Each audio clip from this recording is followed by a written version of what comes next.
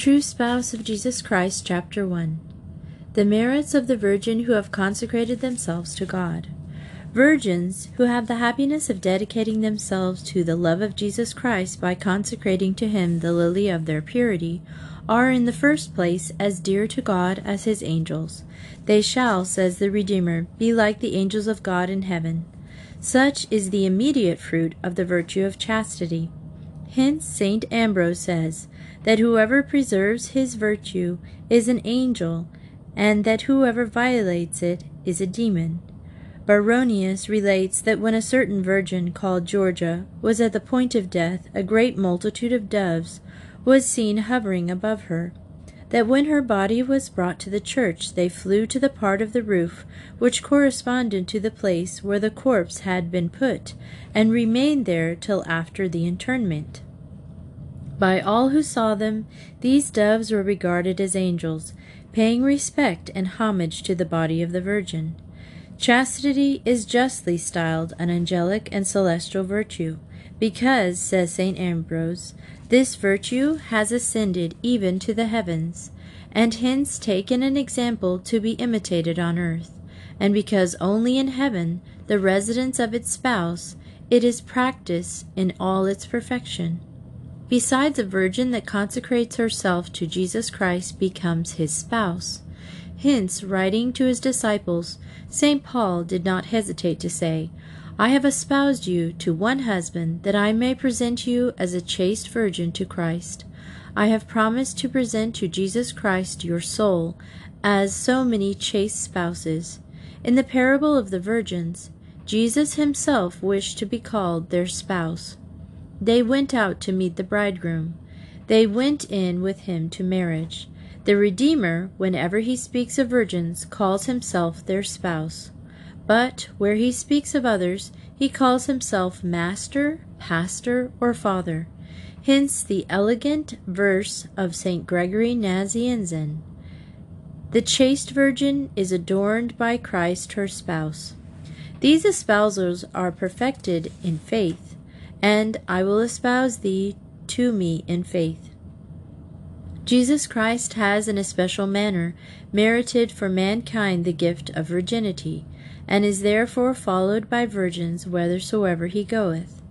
The Mother of God once said to a soul that a spouse of Jesus Christ ought to have a great esteem for all the virtues, but that purity, by which she is principally assimilated to her divine spouse, should be held in the first place in her heart.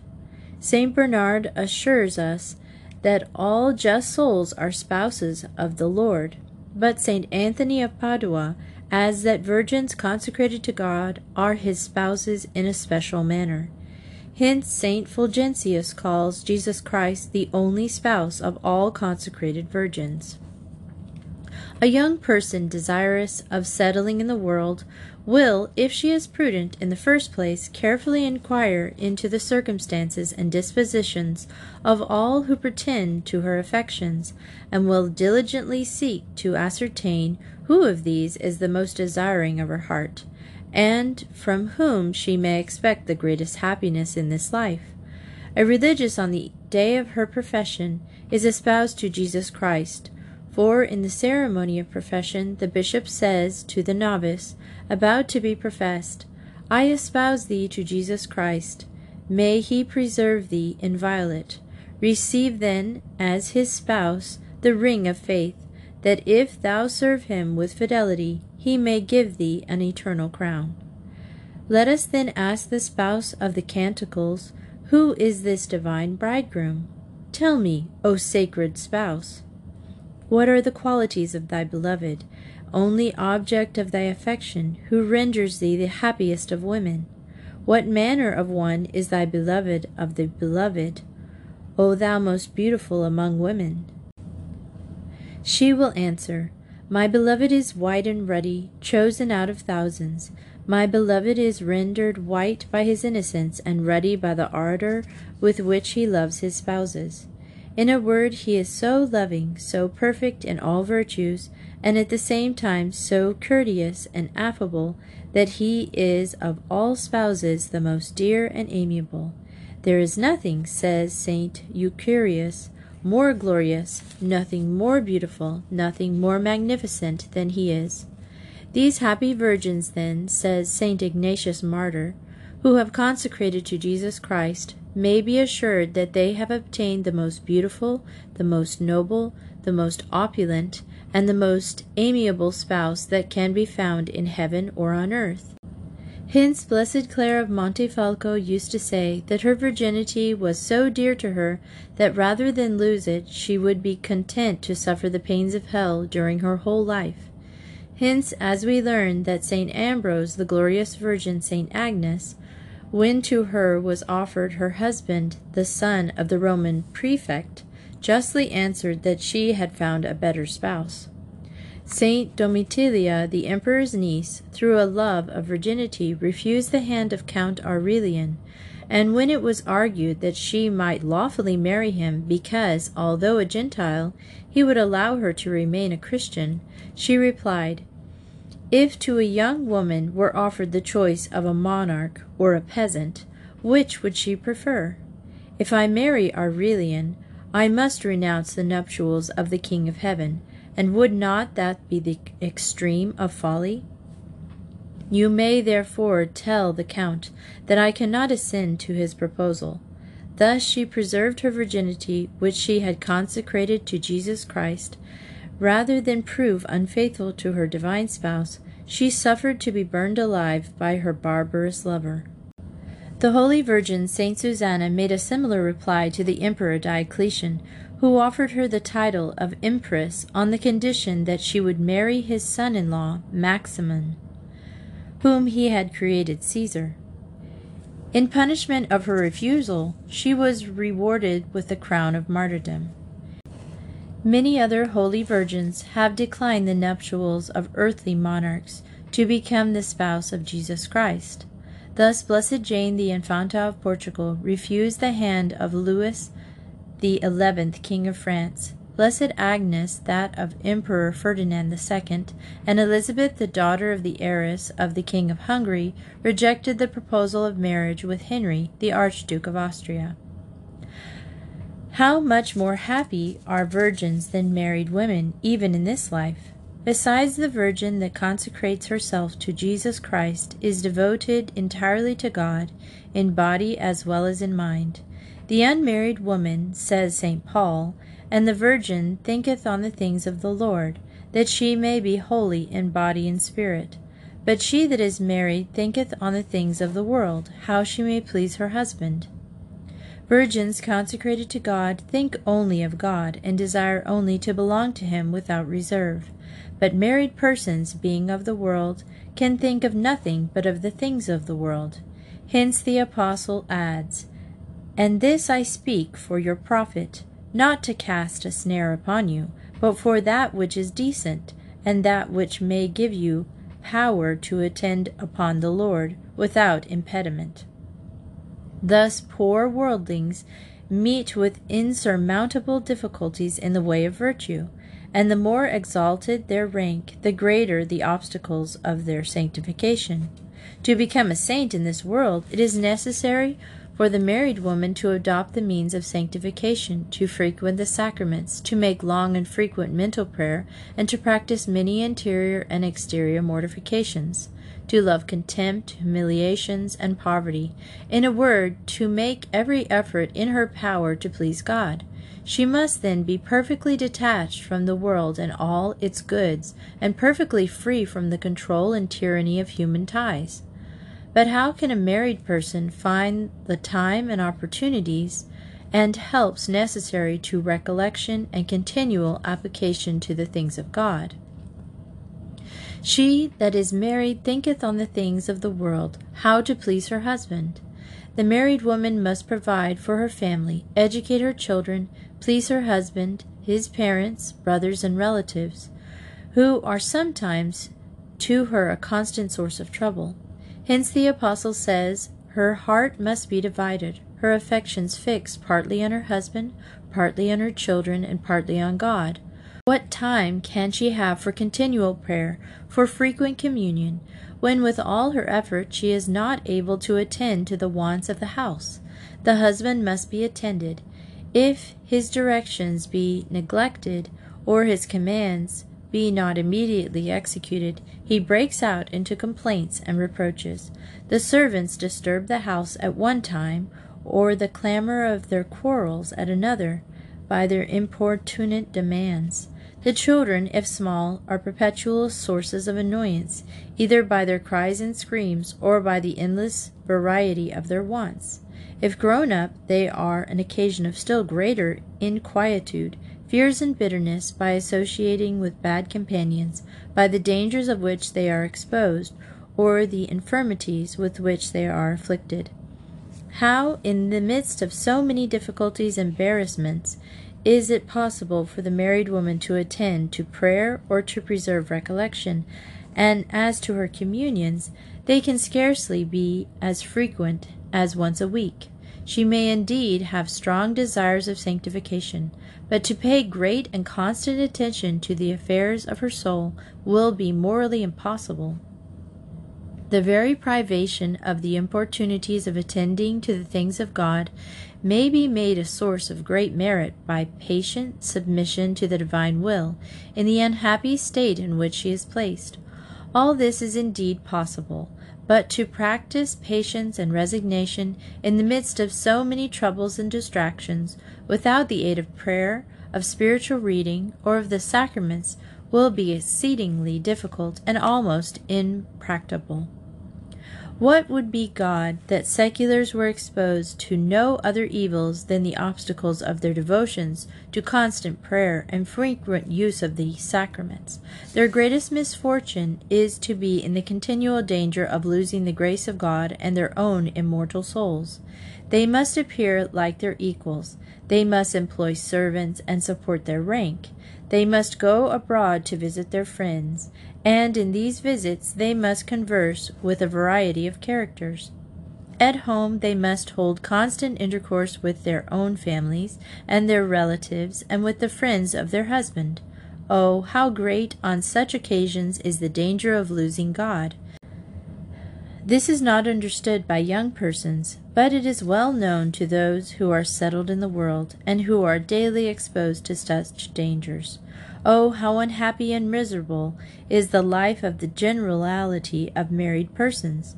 I have known the circumstances, the feelings, and the dispositions of numberless married persons, from the highest to the lowest classes of society, and how few of them are content. The bad treatment of husbands, the disaffection of children, the wants of the family, the control of relations, the pain of childbirth, which are always accompanied with danger of death, the scruples and anxieties of conscience regarding the flight of occasions and the education of children, plunge poor seculars into endless troubles and agitations, fill their souls with a continual regret for not having been called to a happier and more holy state. God grant that in the midst of such troubles and agitations many of them may not lose their immortal soul, and that along with passing through a hell in this life, they may not be condemned to an eternity of torments in the next. Such is the unhappy condition of many of those who have engaged in married state. But you will ask, are there no saints among so many thousands of married persons? I answer that there are some who sanctify themselves in the world by suffering a continual martyrdom, by bearing for God's sake all the crosses and troubles with patience and cheerfulness, and by peacefully and lovingly offering themselves in all things to God. There are some who attain this high degree of perfection, but they are as rare as white flies, and you will find that such holy souls are always employed in works of penance, and that they continually aspire after the sanctity and disengagement of those who have consecrated their virginity to Jesus Christ, devoted their lives to the glory of God, and have embraced the state of constant happiness. The state, then, of the virgins consecrated to Jesus Christ, and who are entirely devoted to his divine love, is of all the states the most happy and sublime. They are free from the dangers to which married persons are necessarily exposed. Their affections are not fixed on their families, nor on men of the world, nor on goods of the earth, nor of the dress and vanities of women, to appear like their equals, to please their husbands. Married persons must wear rich apparel and costly ornaments, but a virgin consecrated to Jesus Christ only requires a garment which will cover her body. In her vanity of dress, or the decoration of her person, would be a scandalous exhibition. Besides, consecrated virgins are not troubled with the cares of a house, a family, a husband, and their sole concern, the only desire of their heart, is to please Jesus Christ, to whom they have dedicated their souls and bodies, and all their affections. They are unshackled by worldly ties, by subjection to friends or to relatives, and are far removed from the noise and tumult of the world. Hence they have more time and better opportunities for prayer, spiritual reading, and the frequent communion. Their minds are more free to think on the affairs of their soul, and to practice recollection and union with God. She that is a virgin, says Theodoret, has her mind free from useless thoughts. A religious, then, has no other occupation than to hold constant and familiar converse with God.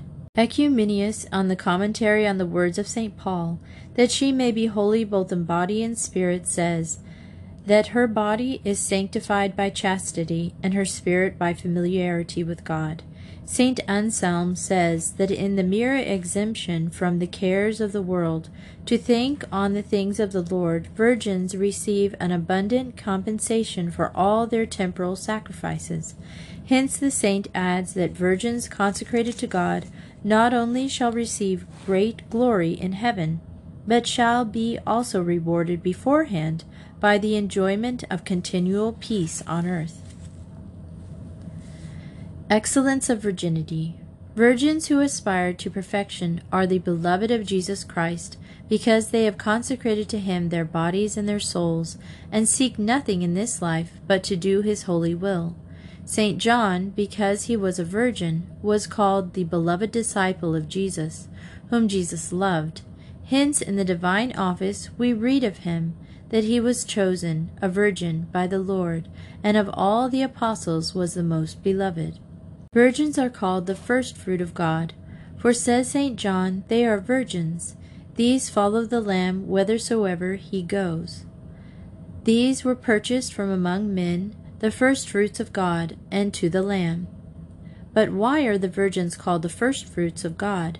Because, says Cardinal Hugo, in his commentary on the preceding passage, as first fruits are the most delicious, so virgins consecrated to God are most pleasing and dear to him. The spouse in the canticle feedeth among the lilies. One of the sacred interpreters, explaining these words, says that as the devil revels in the uncleanliness of lust, so Christ feeds on the lilies of chastity. Venerable Bede asserts that the hymn of the Virgin is more agreeable to the Lamb than that of all other saints. So great is the excellence of virginity that the Holy Ghost says, "No price is worthy of a continent soul." Hence Cardinal Hugo teaches that in the other vows a dispensation is sometimes granted, but not in the vow of chastity, because such is the value of continence that it is loss cannot be compensated. The price of chastity may be estimated by the answer of Mary to the Archangel Gabriel, "How shall this be done, because I know not man?" By these words she showed her readiness to renounce the offered dignity of the Mother of God rather than forfeit her virginal integrity. Saint Cyprian says that virginity is the queen of all virtues and the possession of every good. Speaking of virginity, Saint Ephrem says, "If you have loved it, you will be favored by the Lord in all things." Saint Bernardine of Siena teaches that virginity prepares the soul to see her spouse, Jesus, by faith in this life and by glory in the next. Oh, what an immense weight of glory is prepared for those who dedicate their virginity to Jesus Christ. The Redeemer showed to that great servant of God, Lucrezia Orsini, the sublime dignity to which consecrated virgins are raised in heaven. In the vision she exclaimed, Oh, how dear are the virgins to God and to Mary! Theologians teach that virgins are honored in heaven with a special crown of glory and of joy. And no man, says St. John, could say the canticle but those 144,000 who were purchased from the earth. St. Augustine, explaining this passage, says that the joys of the Virgin are not given to the other saints of God. The end.